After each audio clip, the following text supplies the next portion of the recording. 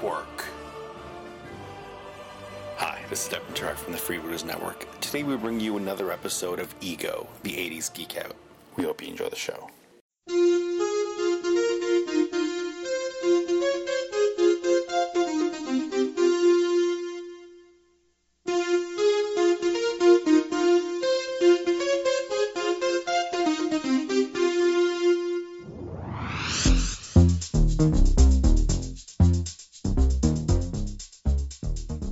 Hello and welcome to Ego, the 80s Geek Out podcast. This is episode 12. My name is Ian Clark, and I am joined, as always, by the Scatman to my Crothers, Mr. A. Bradford Anderson. Brad, how are you this morning? Happy Sunday, Ian. How are you? I'm doing very well, thank you. Very well, I appreciate it. For those that, you should know because it says right in the title, description of what this episode is. We're gonna talk about the movie The Shining from 1980. The 40th anniversary of this film. I think it came out in May of that year, but still, we're trying to squeeze it in here in 2020. And with the spooky month of October and Halloween coming up, Halloween, which is Brad's birthday. It is my birthday.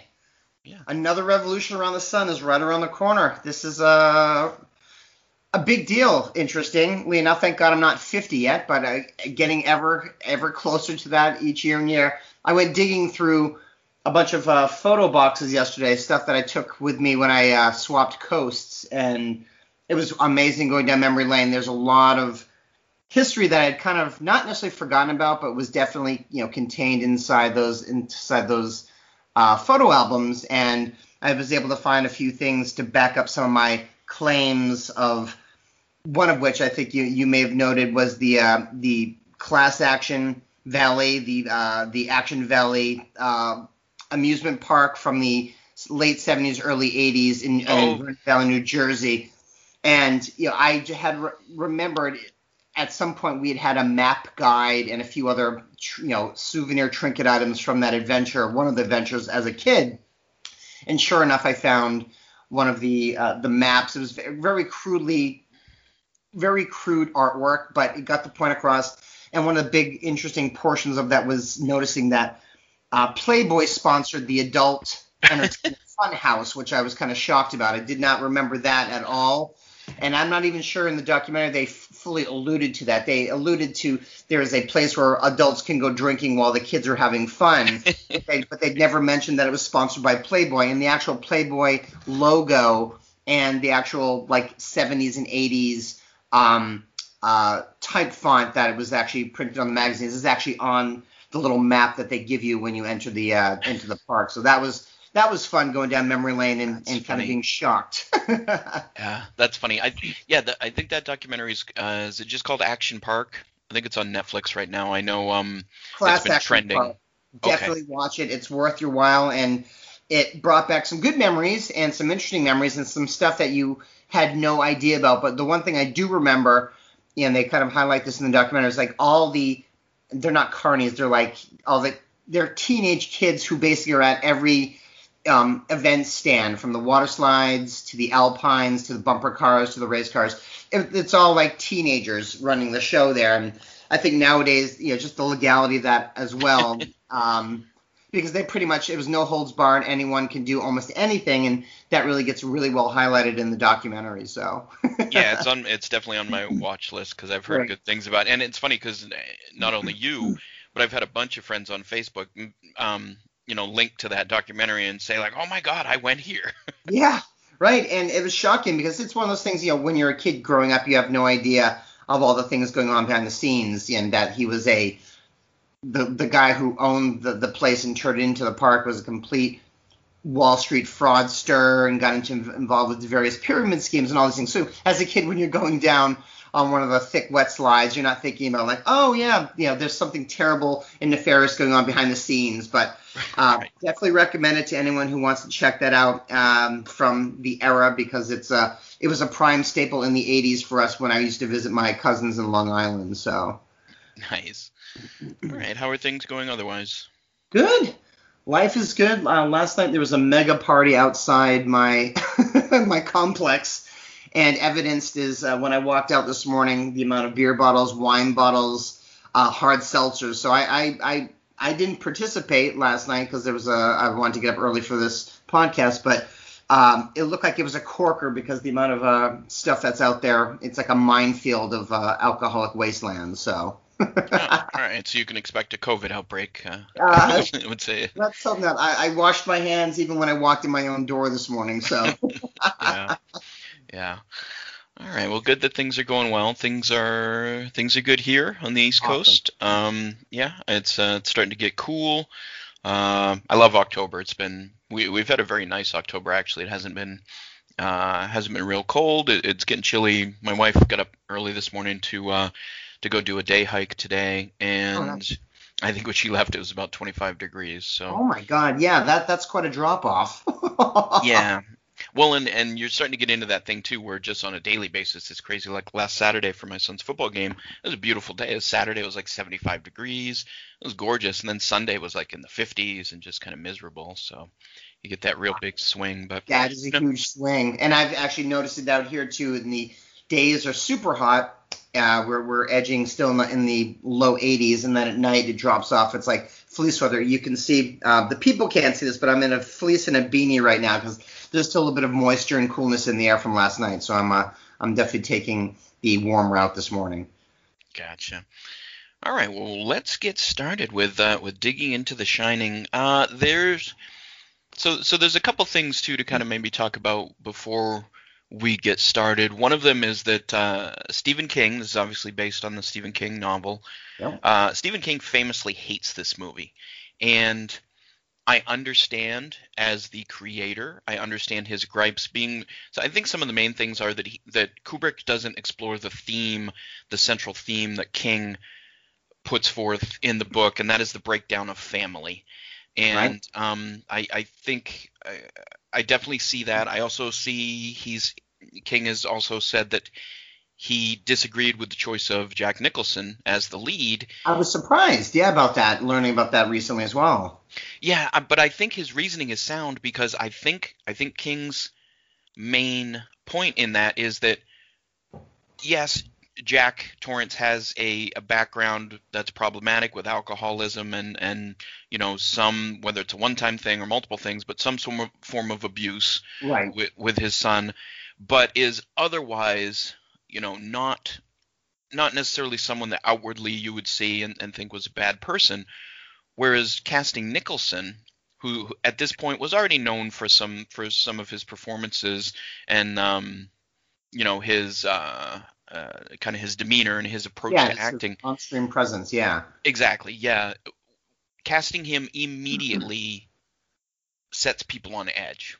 And so he starts out, and I think that's evident in the movie. I don't think Jack is likable at any point in this movie. There is not one moment. I absolutely agree with you. It's from the moment when you see him driving to the Outlook Hotel, and the music is playing eerie, and you see him enter in the lobby for to announce his intent for an interview. You just get a sense of uneasiness about him, and that even today, largely when we see him on film and throughout most of his career, you just know there's going to be a dark cloud of badassery or evilness hanging around him. Yeah.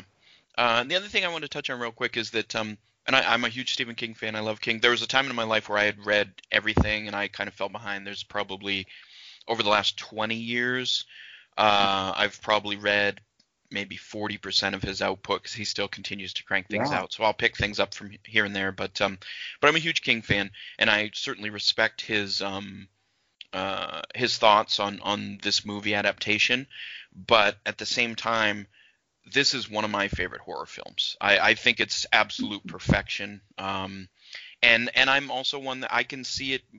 The book and the movie are separate, and I can keep them separate. And I do that with other things. Blade Runner and Do Androids Dream of Electric Sheep, completely different.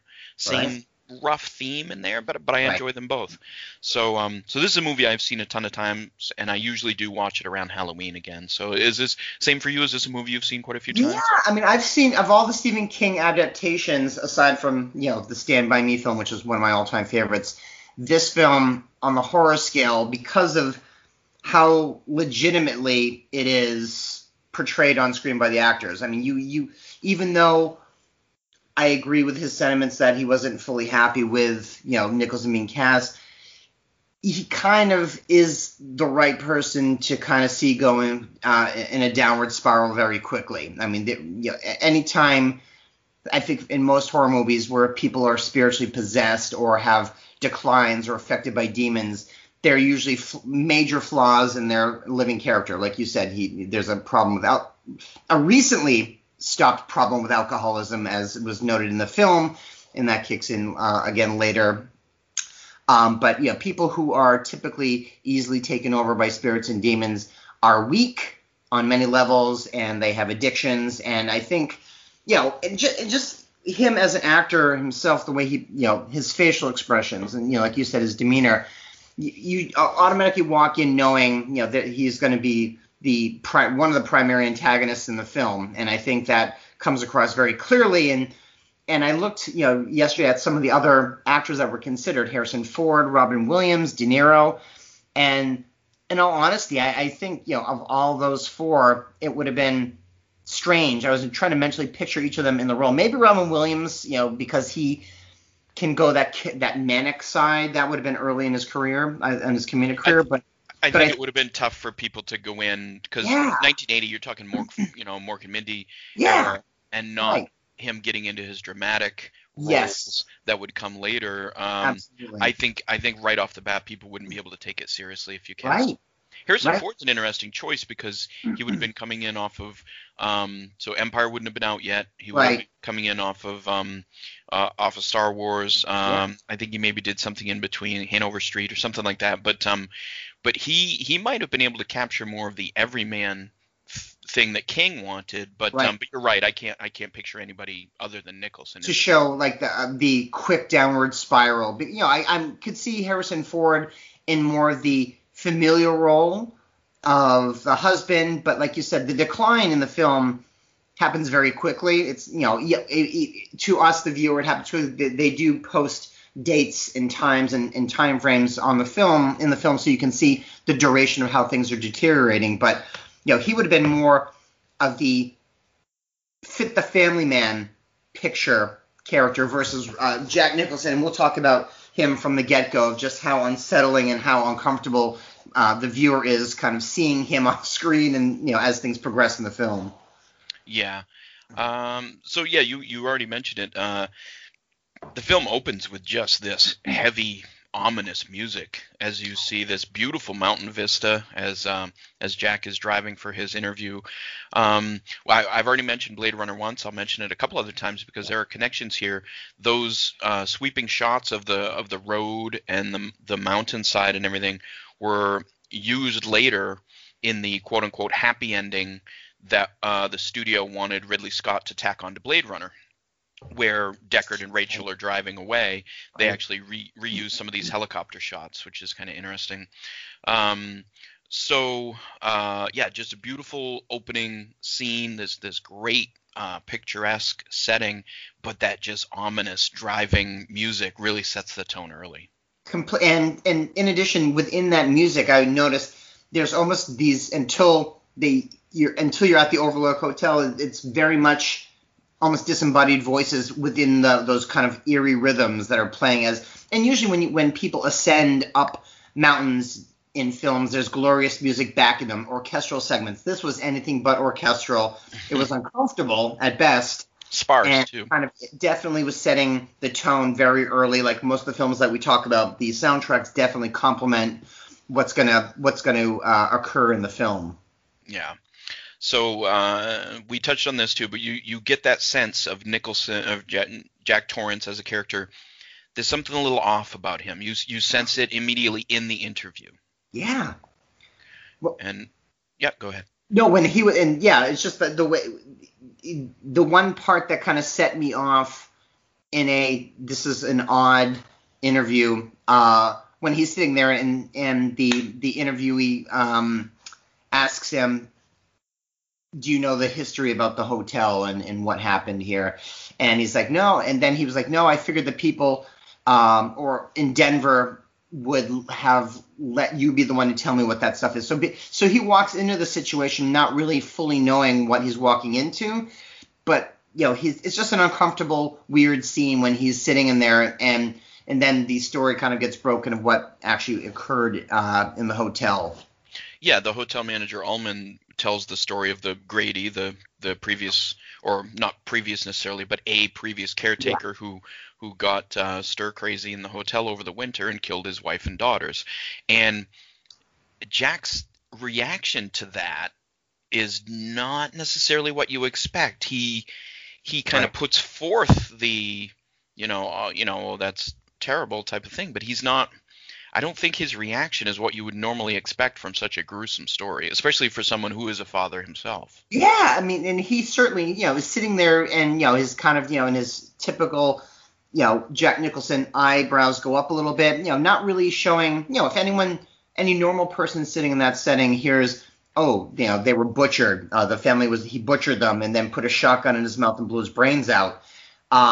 Any person would say, "Oh God," there would be elicit some sort of deeper reaction. There would probably be uncomfortable, asking, kind of inquisitive questions. Yeah, like, where in the hotel? Where in the hotel? Yeah. But his line of inquiry, he was just very happy to be and when he notes the period of time that he'll be overseeing the hotel over the winter, he just keeps reverting to is how happy he is to be in the isolation period because he's a writer. That whole so he's kind of completely deflecting from the discussion point of a gruesome massacre to him kind of focusing on himself and what he's going to be doing and how it's going to benefit him. So that another key point, setting that there's a little bit of this move to the Overlook Hotel for over the winter is about him and not really about the family's involvement. So that right. Yeah, that's a great point. So it then cuts back to Jack's wife, Wendy, and son Danny, and we see that Danny has at first it looks like imaginary friend, that he kind of like wiggles his finger as he talks with him and changes his voice for his imaginary friend Tony. But pretty quickly we figure out that Tony is not just an imaginary friend, as he's showing Danny things in the and telling him about the hotel, and tells him that Jack got the job and is about to call and let Wendy know. And so we get that kind of pretty early, that okay, there's something, this isn't just a kid with an imaginary friend. Yeah, I mean, in that scene, and I look back to my childhood, and I think I kind of had an imaginary friend whose name was Oscalita around from that time. And Oscalita wasn't a finger character. He was actually a little plastic army figure that I would refer to, but I don't ever remember having conversations. That's definitely something special and unique if you have an imaginary friend and they actually tell you things and what right. happen. I had a name to my imaginary friend, but he actually didn't ever communicate to me, so that's a good thing. Yeah, I remember having an imaginary friend, maybe multiple ones, but I didn't ascribe them to any character or anything like that, and I don't remember ever having any out loud conversations. I think I probably more had conversations in my head, and it might even be that as you're a kid you almost don't even understand your own thoughts and feel like you're talking to somebody else. So, but yes. I definitely had that same thing as well. But, did not see any visions. So Danny has some sort of episode where he falls, he's unconscious or faints or something, and we see this doctor checking him out, and then she has a bit of an uncomfortable conversation with Wendy, and you get early on something else too from like the actual making of this movie, is that Shelley Duvall, who played Wendy, who I think she's fantastic in this movie. Yeah. She famously went through hell. Kubrick really tormented her through the making of this, under the, quote unquote, I don't even know what you want to call it, under the excuse of trying to pull this performance out of her, but she was mentally messed up after this for a long time, and so that her performance is outstanding in this movie, but at the same time, knowing what she went to get through that is right. It does make it harder to watch her scenes, because that these performances are being pushed by outside forces in the real world, and that's a bit disturbing. But it, her her performance, I think, is quite good, though. Very good, and I don't know what other considerations were given, but for the role, but she pulls it off. I mean, the only word that keeps coming to mind, and keeps coming throughout the entire film, is her character is very meek. Yes. And I think that's one of the few words you can. She looks physically meek. She looks anemic. She's very white and pale, dark hair, very thin, typical 70s 80s mom, and just very, with her responses. And I know we're going to talk about this in a second about the doctor's evaluation. That her responses are very, not quite scripted, but she's setting the tone for the narrative that kind of makes the viewer think a little more deeply that there's something more going on in this family than what is actually presented in the film early on. Yeah, and she's clearly making excuses for Jack as well. Very much so. Yeah, so that's a good scene. Very well, and it really sets the stage for her. And I think meek that's perfect. That's the perfect word to describe her. Yeah.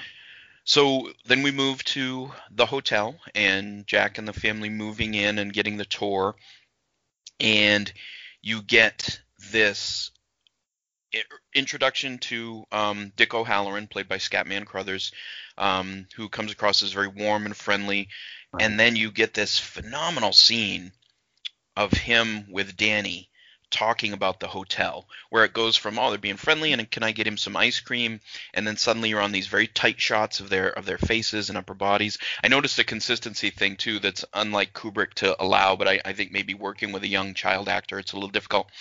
Multiple times during it, when it cuts back to Danny, his hands are folded either in front of the ice cream cup or behind it, like it alternates. But that's something I'd never noticed before. But so you get these good tight shots of their faces and their reactions to one another, and Dick is talking about the hotel and talking to Danny about The Shining, which is what his grandmother called it, and his ability to do that. And he tells him that the things here can't hurt him, but he needs to stay out of room 237. This to me is just Scatman Crothers doesn't have a huge role in this. He comes back later, but this is his big scene, and I think he crushes it. I think this scene is really, really good. Yeah, and just preceding their sitting down and discussion of The Shining, when you get a sense of his abilities when he's actually talking to Wendy, about the food sources and everything, and you hear Dick's voice projecting and having conversation, and then he kind of turns and looks at Danny, and when he, like you said, he asks him the ice cream question. So it's a mental conversation, a telepathic conversation, and it's eerie, and right then and there's slightly supernatural elements that will be coming or involved, at least in the storyline forthcoming.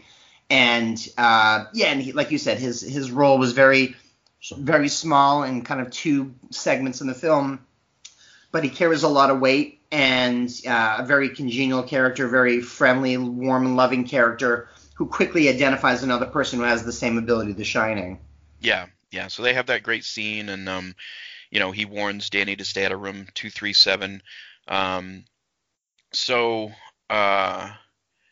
Then it kind of moves to, I want to talk about the it'll come into play as the movie comes along, but the quick title card shots that come up that say 1 month later. Yeah. But the interesting thing is, and this is again the first time noticing it through the many times I've seen this movie, is every time it does a new title card, it gets more and more vague. It goes from 1 month later, then it goes to Tuesday, then it goes to 10 a.m. And that kind of, I think that's deliberate on Kubrick's part to make you kind of lose track of the time there. Right. They've actually been in seclusion, totally. Yeah, so I think that's really cool. So it moves to, they've been there a month, they're kind of settling in, and then you've got these amazing tracking shots behind Danny riding the big wheel throughout the hotel, and it's another one of those where the sound is important too. It's like the wheels are making this really loud clacking noise on the wooden floor, then it's quiet as it goes over the rug, and then back to it's just a very, I think Kubrick does a nice job with sort of mesmerizing and hypnotizing you with certain things. I think Eyes Wide Shut is another movie that Yeah. where you can really feel that, and I think these sequences in this movie really show that. There's just sort of this strange hypnotic nature to following the big wheel, and I don't know how they did those shots because it's not on a clearly Right. not on a dolly track because Right. Danny's riding in front, so it's fantastic cinematography. I want to tie into that because the viewers right now, or the listeners rather, can't see what's behind you, but it's the hallway to 237. So, and I'm also and I noticed this in the film that the carpeting is very psychedelic, trippy. So I mean, he mixed in really, great long form, wide angle shots of kind of chasing Danny down the hallways, but also he's going over the scene, the setting and the scenes of each of this film. As we learn, and we've learned more over time, everything there's a lot of deliberate stuff in this film, but the carpeting, which I see right over your shoulder, is very trippy. So when you're seeing Danny go down the hallways on his big wheel, you're just you've got the music, you've got the rhythm patterns of him traveling at a good clip, and then you've got the carpeting and the walls, and it's just very these crazy and I think this is carried out in a lot of other films too, just these wild long form shots, these ominous shots of these long and again, usually people love going into hotels. Kubrick really does a fantastic job of creating eeriness in these hallways, emptiness, eeriness, and isolation. Isolation, total isolation. Yeah, and I think it also, like, these tracking shots following Danny riding around, you almost you get it ties into the hedge maze. The hotel itself feels like very a maze. Much so. Yep.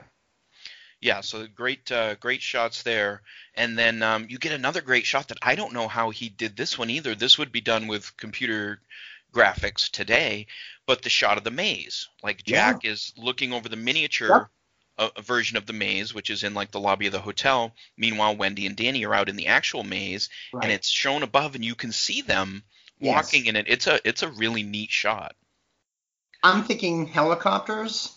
Yeah, with no sound, but like to get the shot of them, and then it was superimposed. But really clean. But it was super clean, and then the zoom in because the camera goes right down, and the next thing you know, you're walking with them, and how Wendy keeps saying, "Oh, how beautiful the maze is," and her positivity throughout the film is well recognized up until a few points as we start to see events turning ominous.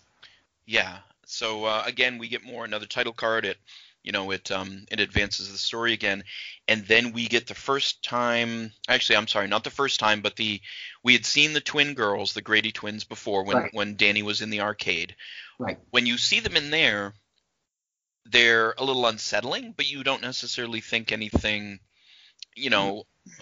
is necessarily out of place with them. It's just, and they're not presented as ghosts or anything in that. Right. In the arcade, they're just two girls, and they turn around and walk away.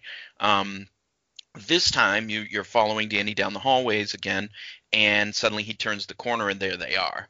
Right. And that scene, that shot of those two girls is, to me, one of the scariest things in movies ever. It's just not from a jump scare perspective. It's not gory or anything like that, although it does, because he does see the vision of them having been killed. But it's just incredibly unsettling. And was it that point, or was it in the arcade when they say, "Come and play with us, Danny, forever"? It's at that point. Okay. All right. Yeah. So, because that in itself, the way they say it, they're saying it in tandem. Come with us, Danny. Come and play with us forever and ever and ever. And that will come back into play a little bit later in the film. That phrase. But yeah, I would agree with you completely. That's one of the more unsettling, and it's the most memorable. I mean, everyone talks about it. You can say, "Oh, remember that scene from The Shining?" Oh, you mean the two little girls? People will know exactly. That's how iconic that scene was. I mean, that doesn't parodied. Yes, total lots of parodies over time. Yeah. So, sorry, getting a drink of my Hawaiian punch. Yeah. So incredibly effective, and it's that first hint too. The come play with us forever and ever, that they are trapped here. There's some sort of almost pause of time within this hotel, and that'll come up later. And I think we should probably talk about Danny Lloyd, the child actor. A lot of times, child actors, you get an uneven performance. Hmm. I think he's quite good through the whole thing, and he has some weighty scenes that he needs to carry out here. I think he does a great job. Yeah, and I did a little research into him. He hasn't had a very storied film career. This is probably his most notable film. And Kubrick did or had some of his casting directors do a major, semi-majors, like 3 or 4 cities in the country, Chicago and elsewhere, a search basically to try to identify the best boy character. And I didn't realize this until very recently, trying to get a talented young boy whose accent fell between both his mom and his dad, so Wendy and Jack. So I mean, I think they got because I think they stayed there from Vermont. Yes.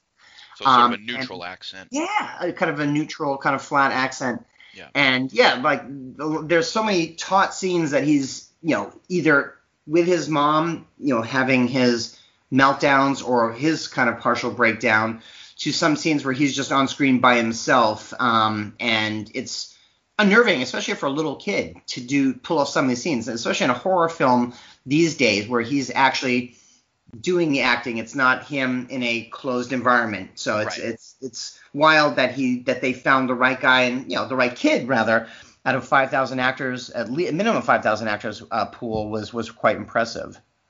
Yeah, and there's one of my favorite podcasts is called Film Sack, where they break down various movies, and one of the hosts on there, Brian Ibbett, was actually one of the finalists to play Danny. Really? He's actually told that story before. Yeah, it's kind of, and I think he was in like the final 5 or something. Wow. Too. So that's kind of cool.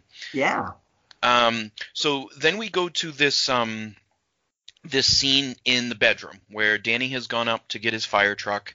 He's promised his mom he's going to be quiet so he won't wake up Jack, and he goes in and Jack is just sitting there on the bed, and you get this very tense scene where Jack is clearly out of sorts, and Danny comes right out and asks him, he's like, "You wouldn't hurt Mommy and I, would you?" Right. And so I figured out something too, that again, when we watch these to do the reviews for the podcast, I take notes and I kind of try and watch a little bit differently. And again, I caught something I had never caught before. This scene with Danny sitting on Jack's lap and them having this conversation is one long take. There are no cuts. And I think that really adds to the tension of the scene because there's no breaking away. You're just focused on these two having this very quiet, intimate conversation which has some tension in it. Yeah, I mean, you can definitely see when Danny enters the room, and the way he says "dad," it's almost kind of dad. It's like again, a child who has some fear of his father, and when he sits on his dad's lap and he begins to converse with him, you can definitely see the Danny's demeanor sitting on his dad's knee is a little unnerving. And yeah, when he enters the room, Jack is sitting there kind of a blank stare looking out the window.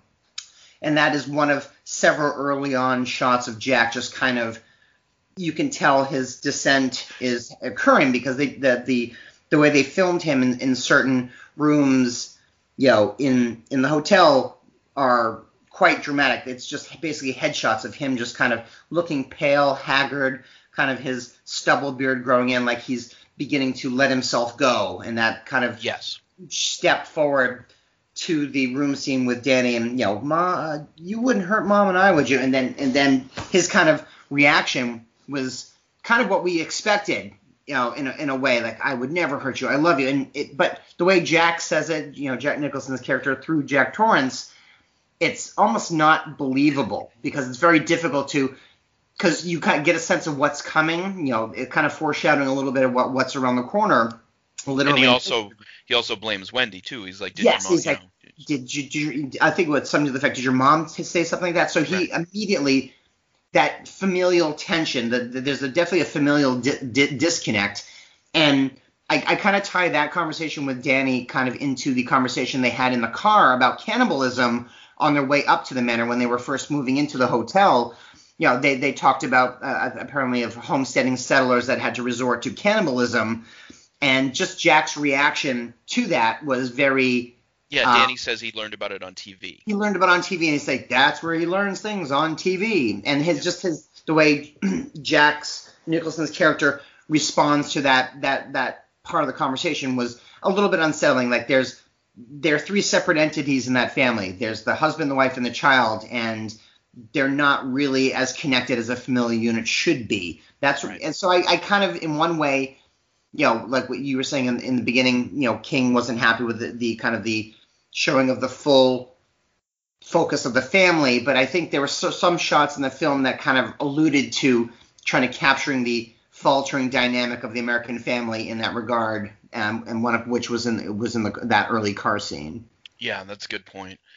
So then we get the bar scene where now we finally see that the hotel has done something within Jack to cause him to see things, and he walks into the bar, and suddenly it is a fully stocked bar, and we see the bartender Lloyd, here's our other Blade Runner connection. It's Joe Turkel, who plays Tyrell in Blade Runner.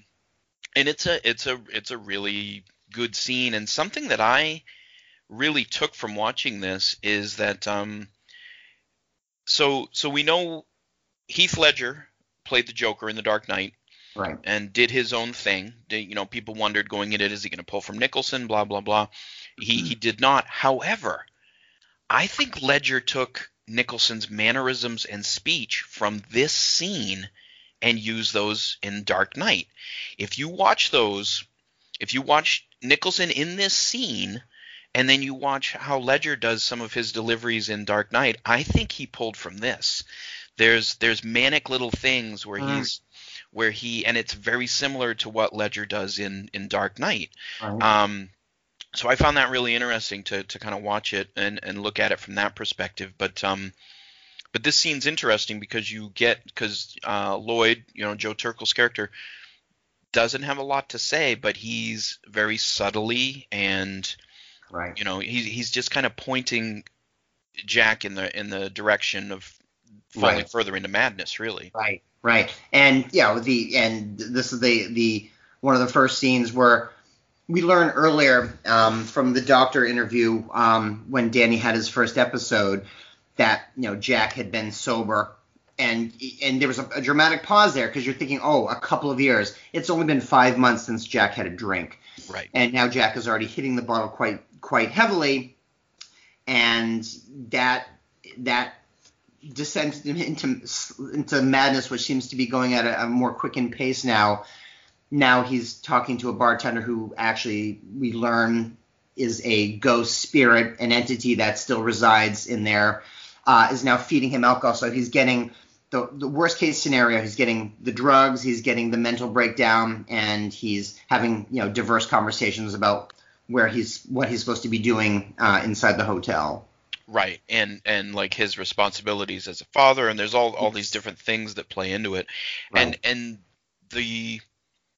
you wonder too about the intoxication aspect of it. Is the hotel doing something to him? Because Ullman says early on they take all the booze out of for insurance purposes. So, but the hotel is still clearly affecting his mind. Right. And now you get a cut to Dick O'Halloran's. We assume his home in Florida, and him sensing that something is off. Now there's something interesting. So in Dick, they shows him, like, I think he's sitting in bed and watching TV, and we see not only above the TV but behind him are these massive, I can't tell if they're paintings or pictures of topless black women. Right. And it made me wonder. I don't think Kubrick ever does anything, just on a whim, or it's like, oh yeah, just decorate this in a certain way. Right.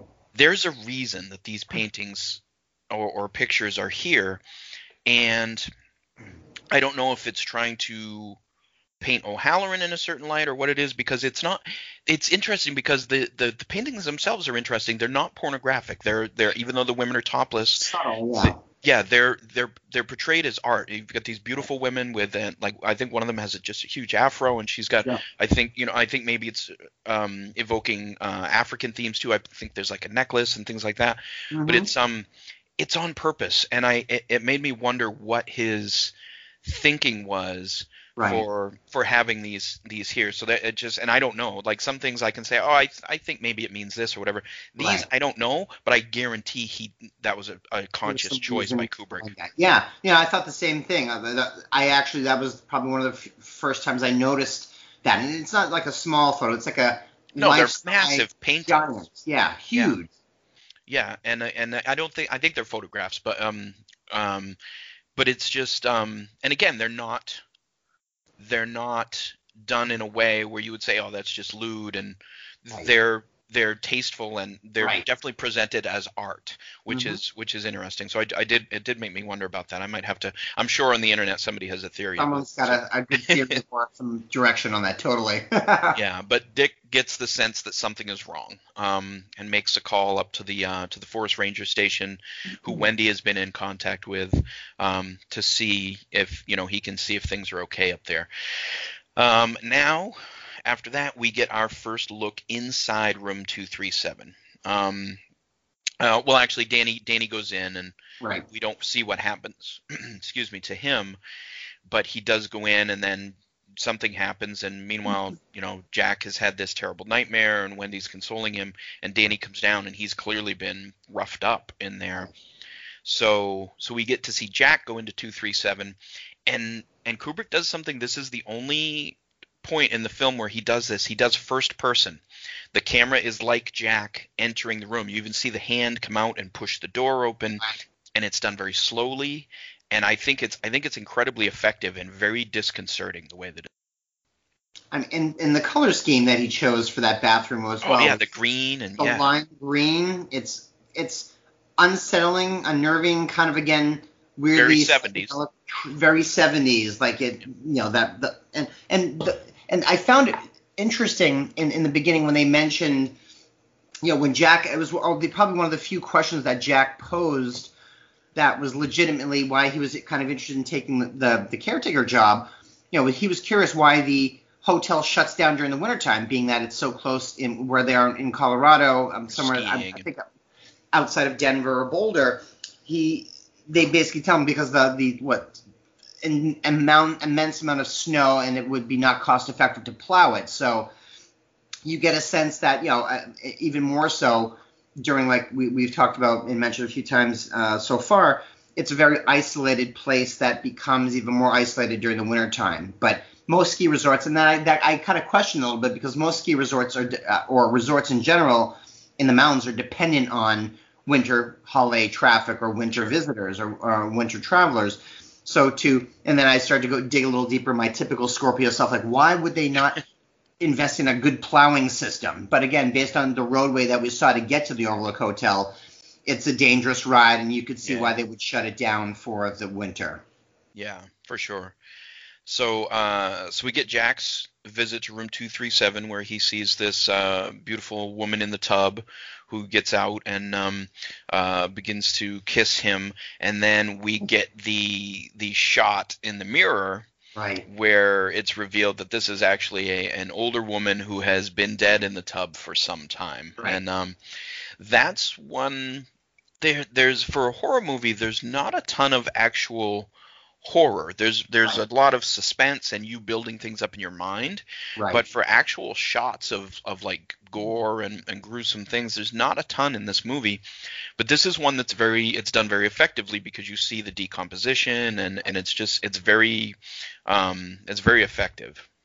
Her body was very soupy in that bath. Yes. Because like you're putting it really politely, decomposition, but yeah, there was some definitely large missing segments of flesh on her back, and she had some sort of weird kind of polyps from being in that water for so long. Yeah. It's gross. It's you go, like you said, you go from this attractive woman who is on the scale of a Bo Derek at the time, him making out with her, to suddenly now he's embracing and kissing this horrific, ghoulish corpse, and it's very unsettling, and and he even shows a little bit of unsettling, because as he's backing out of the room, it's one of those almost another classic shot of him kind of like what is happening in the camera following him backwards, but you see the space and him kind of like almost falling out of 237, Yes. back into the hallway and closing the door and having just, a really horrific experience and like,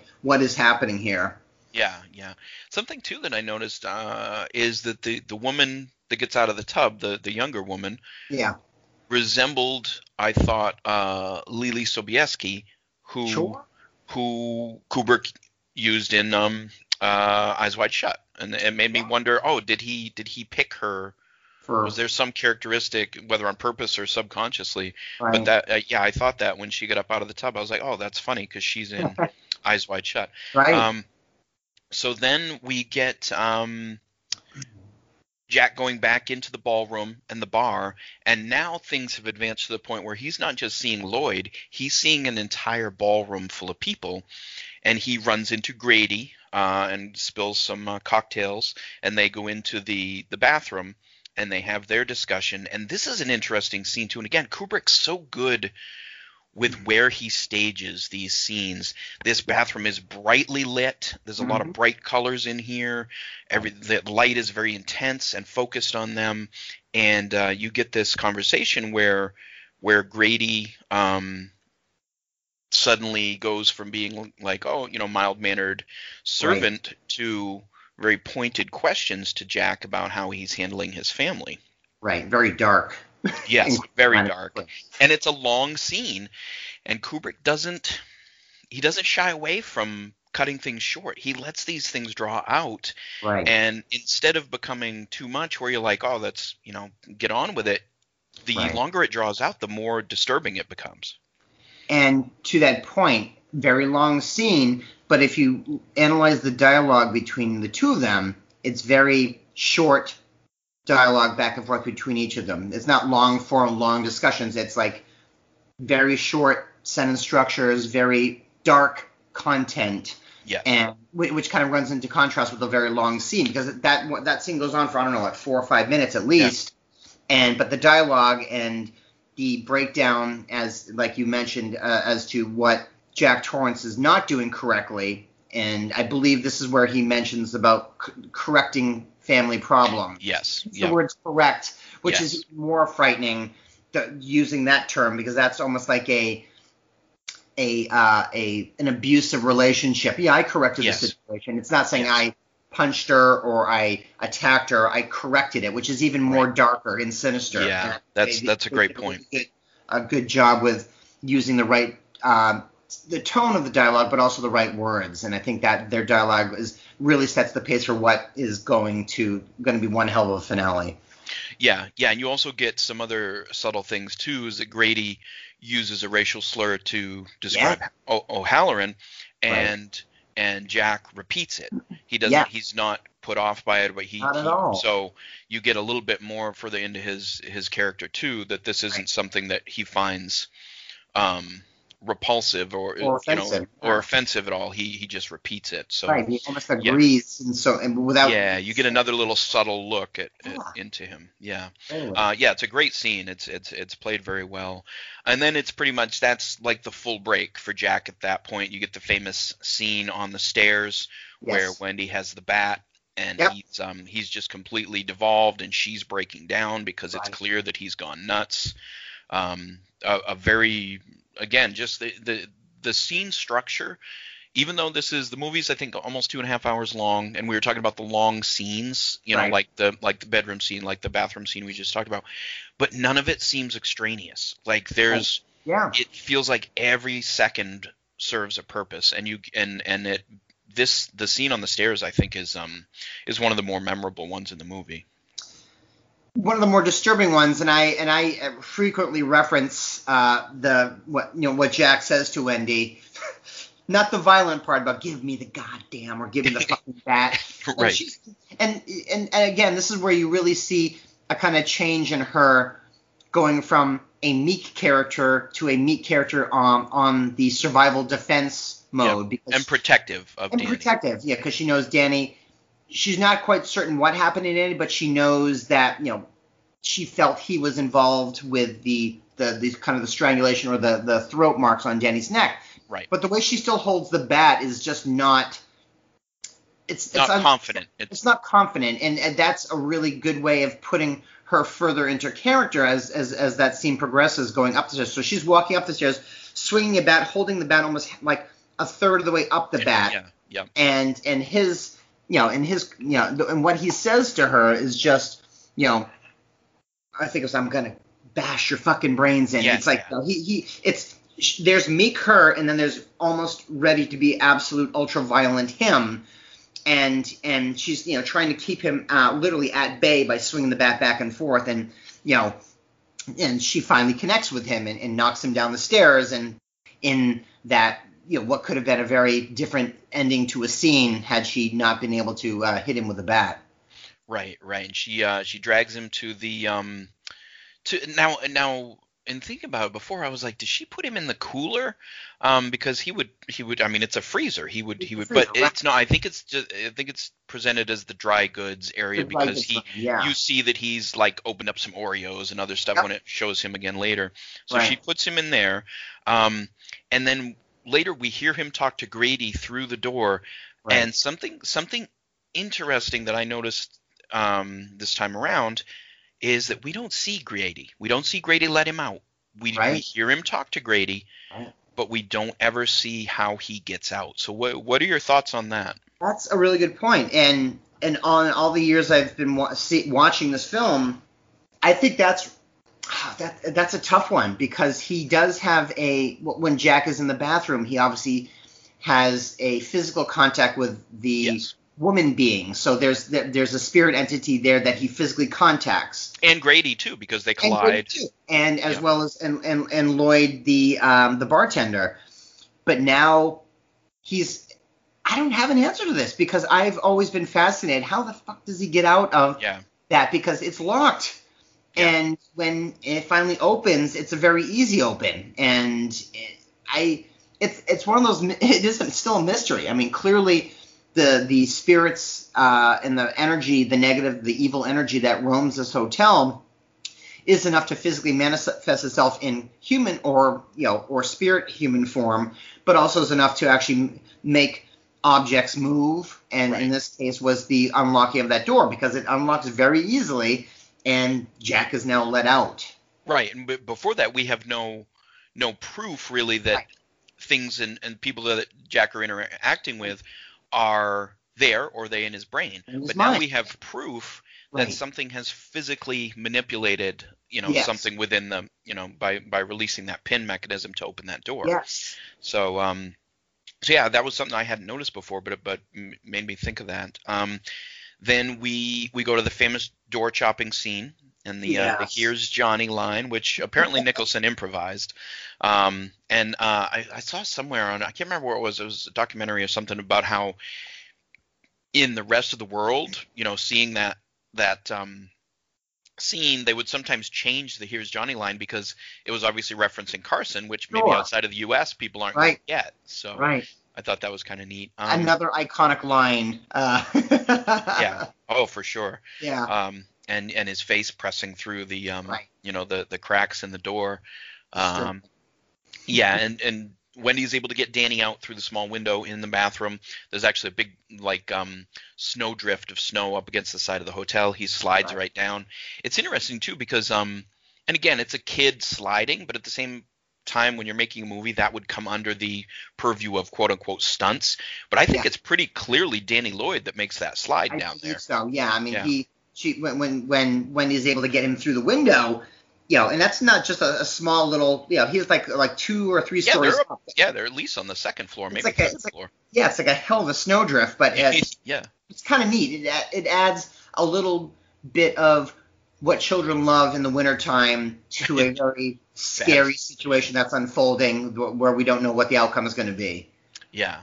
So Wendy is unable to get out. She can't get the window. It's frozen. She can't get it all the way through for her to fit through. So she has to wait. And he chops through. And when he's trying to reach in and unlock, she chops his hand with the big butcher knife that she's got. So she gets a little bit of a respite. But now Dick O'Halloran has arrived. He's made his way. We've seen him fly. Fly up. He's borrowed a snowcat from a buddy of his, and has made his way up there and comes into the hotel and starts calling for people. Right. So this was a departure from the book. In the book, Dick lives. And actually, the final scene in the book is Dick and Danny, and they're fishing, and he's kind of sort of taken on a surrogate father role with Danny. This makes me wonder, because to me, Dick's death is so unnecessary and so unneeded.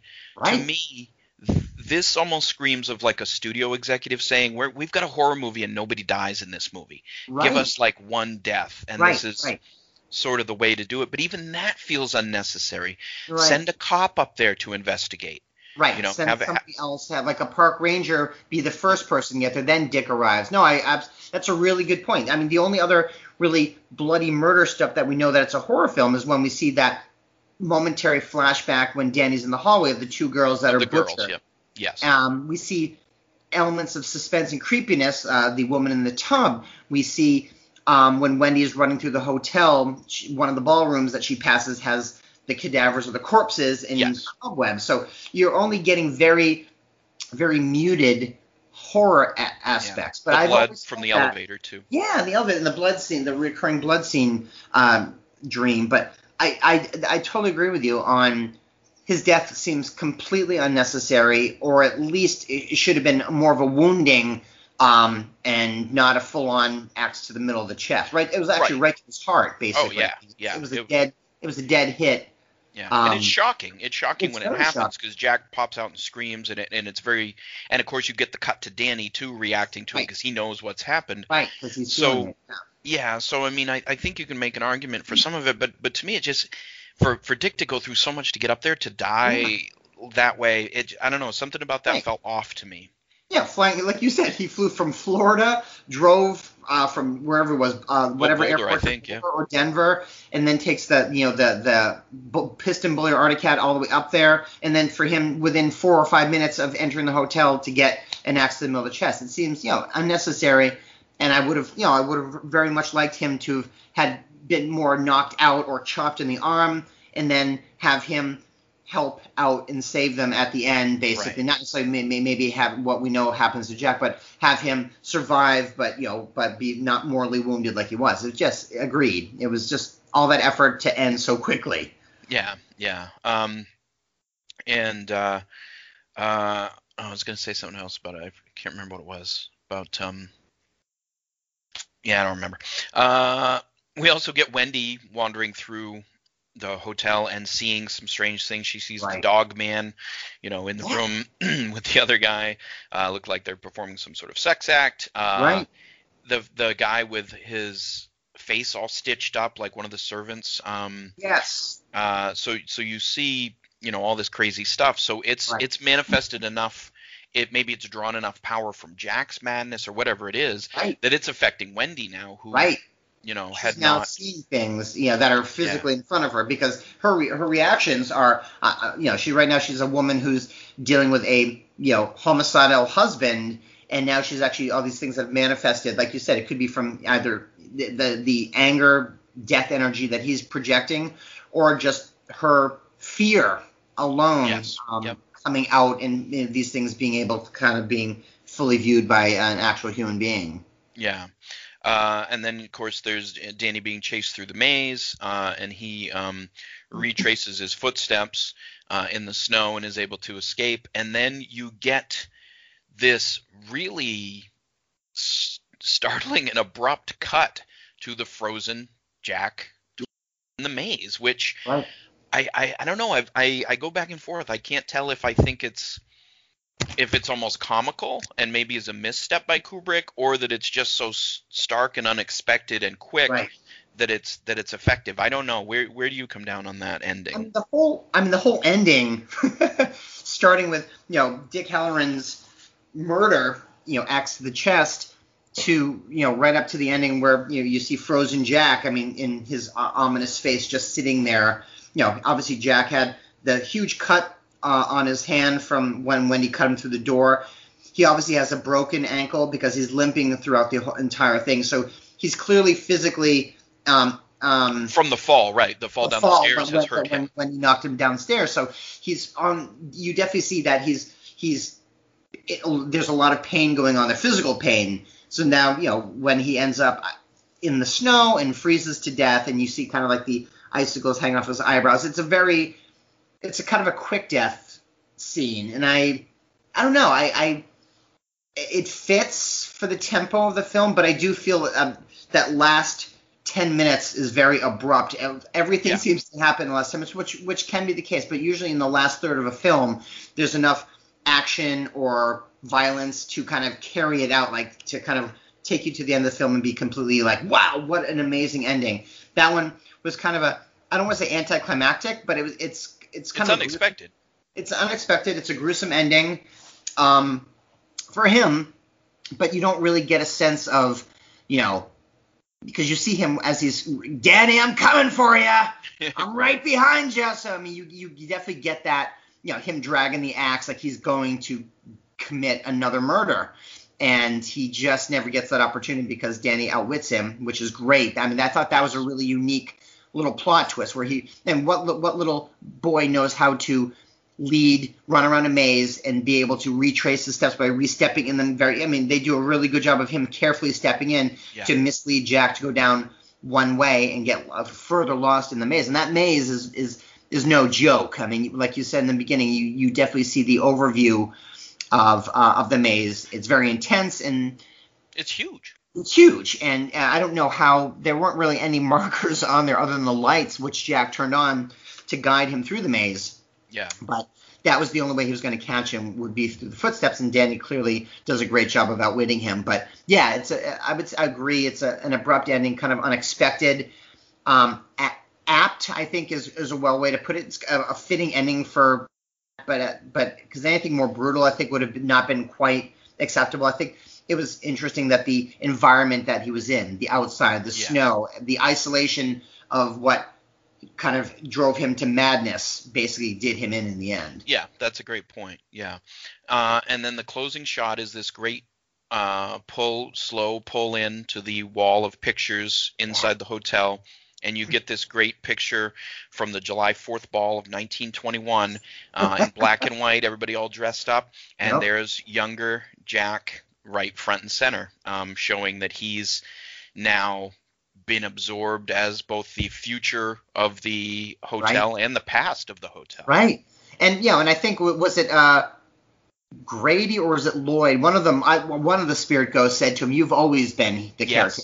Yes. And I think that kind of foreshadows, if you're not, that ties into the image now that like you said, he's now absorbed into the lineage, the history of the violence that this hotel embodies during the off season, strangely enough. But that's, and the camera angle, like the long form shot going in, you see that it's him, and then it starts with, and it pans down, and then you just see his face, and that typical Jack Nicholson smile, which he does in every movie, is just the confident evil horror that he embodies. Yeah. And that picture, I love that whole image so much so that I have friends that are big horror movie fans. And when they moved into their new house, I wanted to give them a housewarming present. So I have another friend who's a graphic designer. I took a picture of my friends. It's a couple. They were dressed up for a wedding. I gave my art design friend that picture and said, Photoshop them in, take Nicholson out, Photoshop them in, and she did a phenomenal job. It looked and like complete with still the July 4th ball right there in front. So they're front and center. That's and awesome. So I gave that to them for a housewarming. Very cool. Yeah. So I think that's a very effective ending. So something else I want to talk about too is I mentioned that I haven't read everything King's put out over the last 20 years, but one thing that I did read was Dr. Sleep, which is the sequel. And then, of course, now they've done a movie with Ewan McGregor. I have not seen the movie yet, but I would like to. Have you seen the movie? I haven't seen I'm reading up on it. I kind of know. I was kind of apprehensive. I know the sequel was written not all that long ago, correct? Was it? Yeah, probably last 10 years. Okay. So, I mean, I'm always apprehensive when things are so far, when sequels are done so far from the original. But having read up a little bit more on it, it seems it's got some interesting plot twists and points, and everyone. The book's great. I really like the book. people that I know that have seen it have really enjoyed it. So I think it's probably going to be a good viewing. So Yeah, I definitely need to see it. So we also want to talk a little bit about the documentary Room 237. That's another thing too. From the novel, Nicholson changed it to in the novel, I believe it's Room 217. So what the change is, I'm not exactly sure. It's funny you say that, because when you were guiding me to, and I didn't realize this documentary existed until you told me about it. For some reason, in the back of my brain, and I think I mentioned this to you through text message, I was looking, scanning for it around, typing in 217. And I may have missed, when I first told you, I may have said 217. And it never came up. And then I was getting a little disenchanted with you're highly recommending this because I enjoy a good conspiracy and thoughts behind the scenes of what's really going on. And I couldn't find it. And then finally, I did doing a little research, and then it was Room 237. And then I looked back and I told you, oh, it would be great if I had paid attention to figure out what room it was, because I would have found it much sooner, which is just ironic that in fact it was a really, really well put together documentary, and I'm glad you told me about it. Yeah, it's an interesting one. I'm going to bring up. It's been a few years since I've seen it, and I know you saw it just recently. Yeah.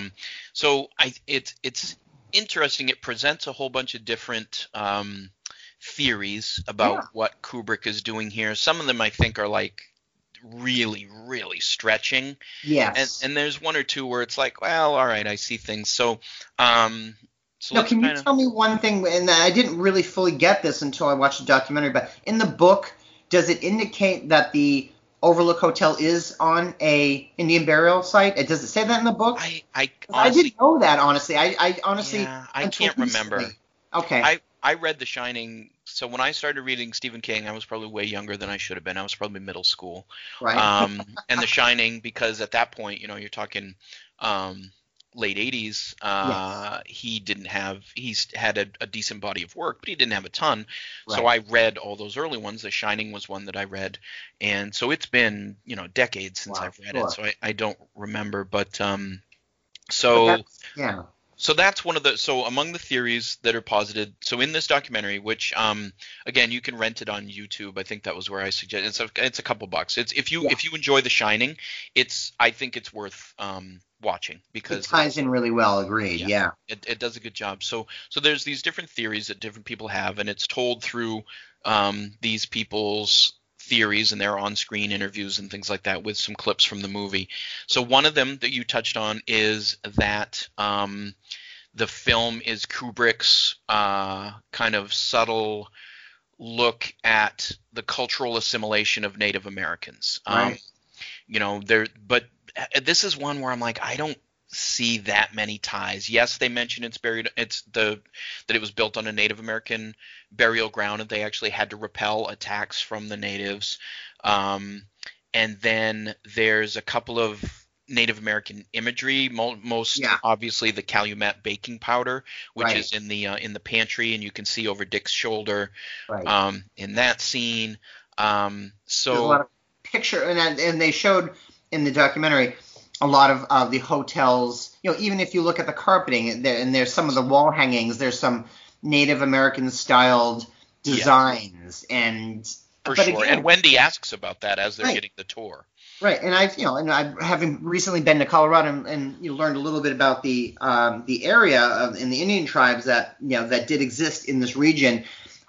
That's a unique approach, but I found it difficult that would be the Indian spirits, because, and then that pulls us back to not to later on the poltergeist, which the house was built on an Indian thing. So I don't know so much. That I thought that was an interesting way of people connecting things, but I don't really know. There's really no really major points given to Jack looking over his shoulder and then seeing a tribal elder or something in the hotel. Right. You don't really see Indian spirits or angry Indian spirits that have come back to possess the previous inhabitants. You just see a very isolated hotel that has a very dark history, and nothing more. So I don't know necessarily about if there's real connections there between the treatment and the genocide of the native peoples in America at this location.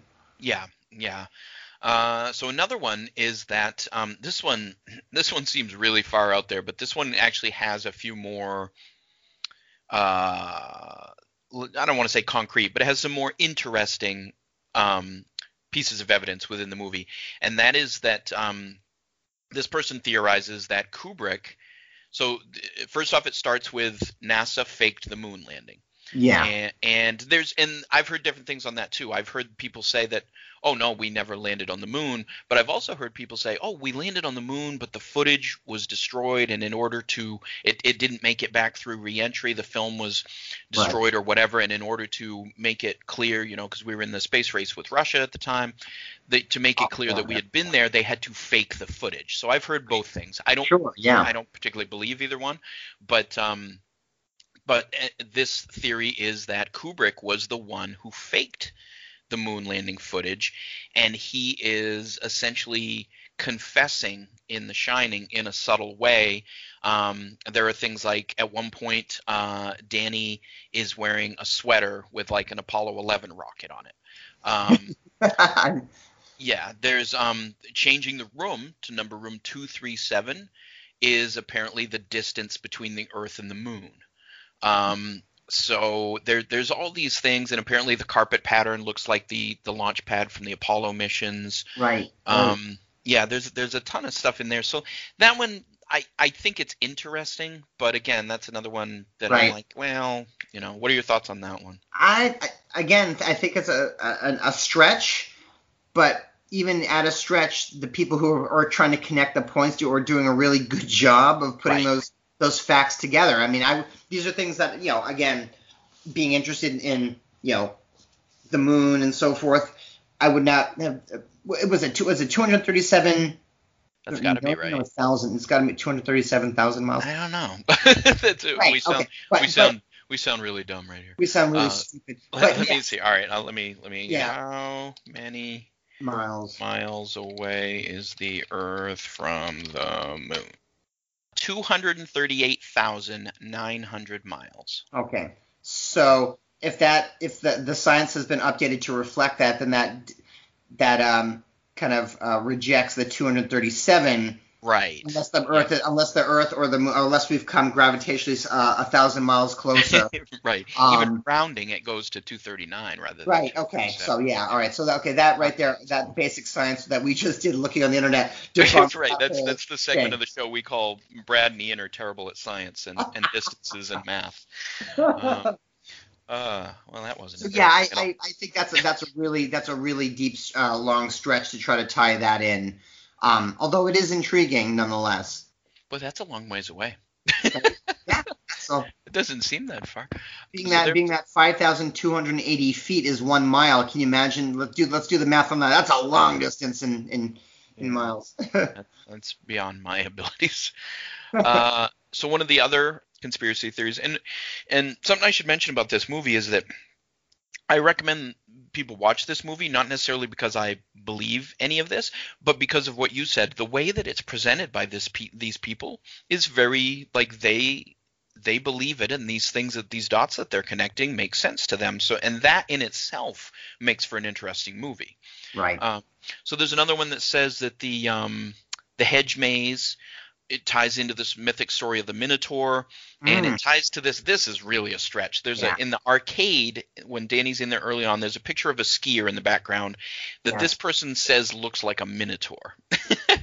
And I'm like, I'm not really I would buying never that. have made that association in a million years. Yes, yes, when the Minotaur was hunted down, ultimately there was a maze.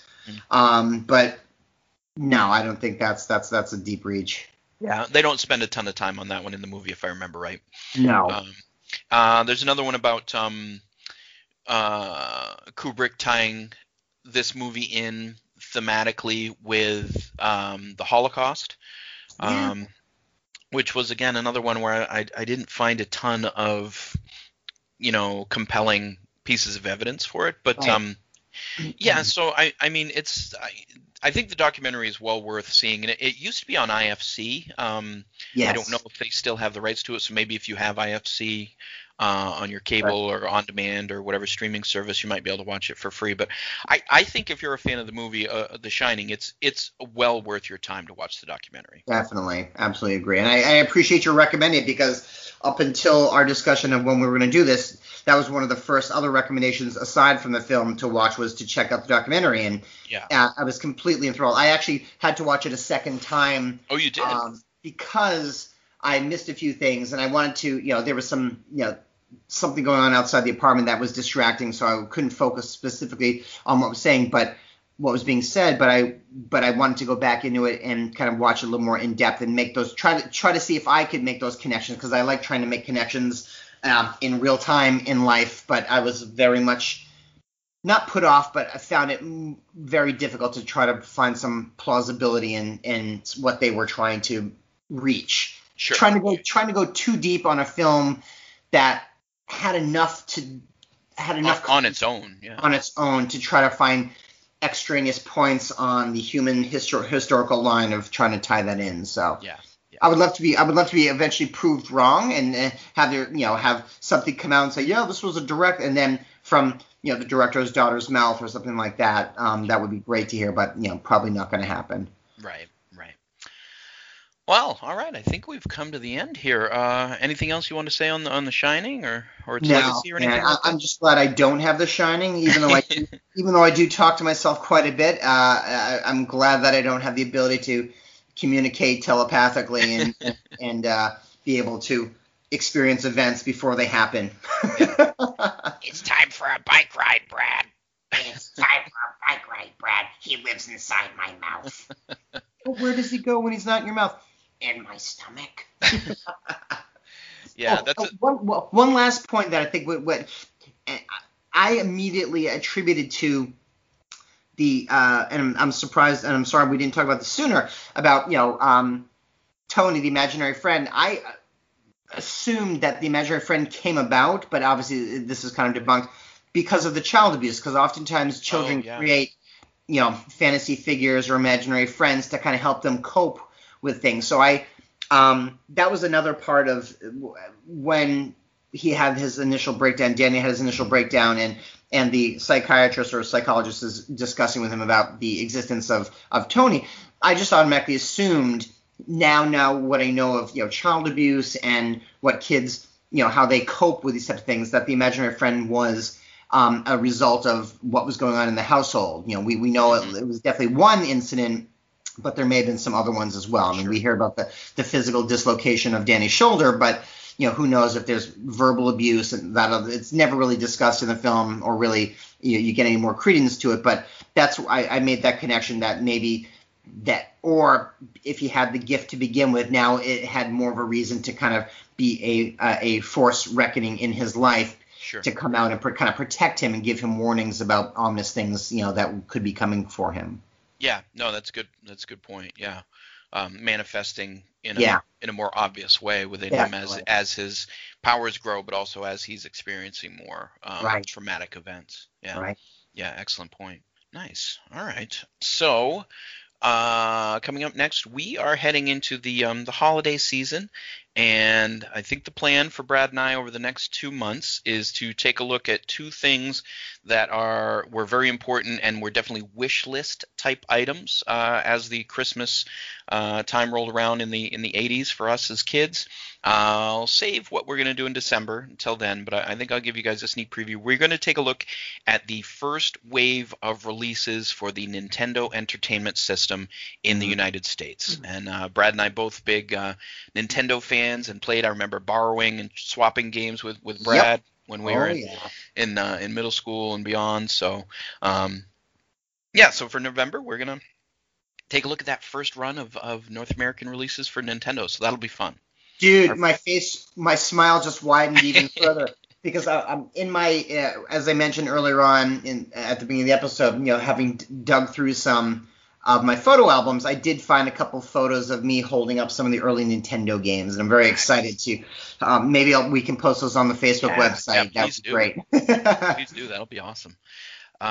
Okay, cool. Yeah, so that's a sneak preview. We'll be talking about Nintendo games next month. Other than that, I think we're good to close up, and hopefully everybody enjoys the spooky season of October and Halloween. Obviously, Brad's birthday is coming up, so I really love this month, and I love watching scary movies, and it was fun to revisit this one and dig a little deeper as we usually do with the movies. Definitely. So thank you, Brad. Of course. All right. Well, thank you, listeners, as always. For Brad Anderson, my name is Ian Clark. I'm signing off, and we hope that you will listen to our podcast forever and ever and ever.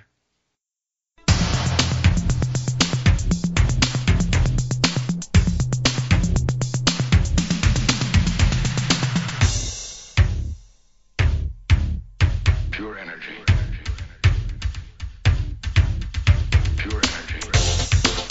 You've been listening to Ego, the 80s Geek Out podcast with Ian Clark and Brad Anderson. We are a part of the Freebooters Network. Check out thefreebootersnetwork.com to listen to all the awesome podcasts on the network. We also invite you to check out our sponsor, Geek Nation Tours, at geeknationtours.com and interact with our Facebook page to ask questions, offer comments, and critiques. Thank you so much for listening. We'll see you next time.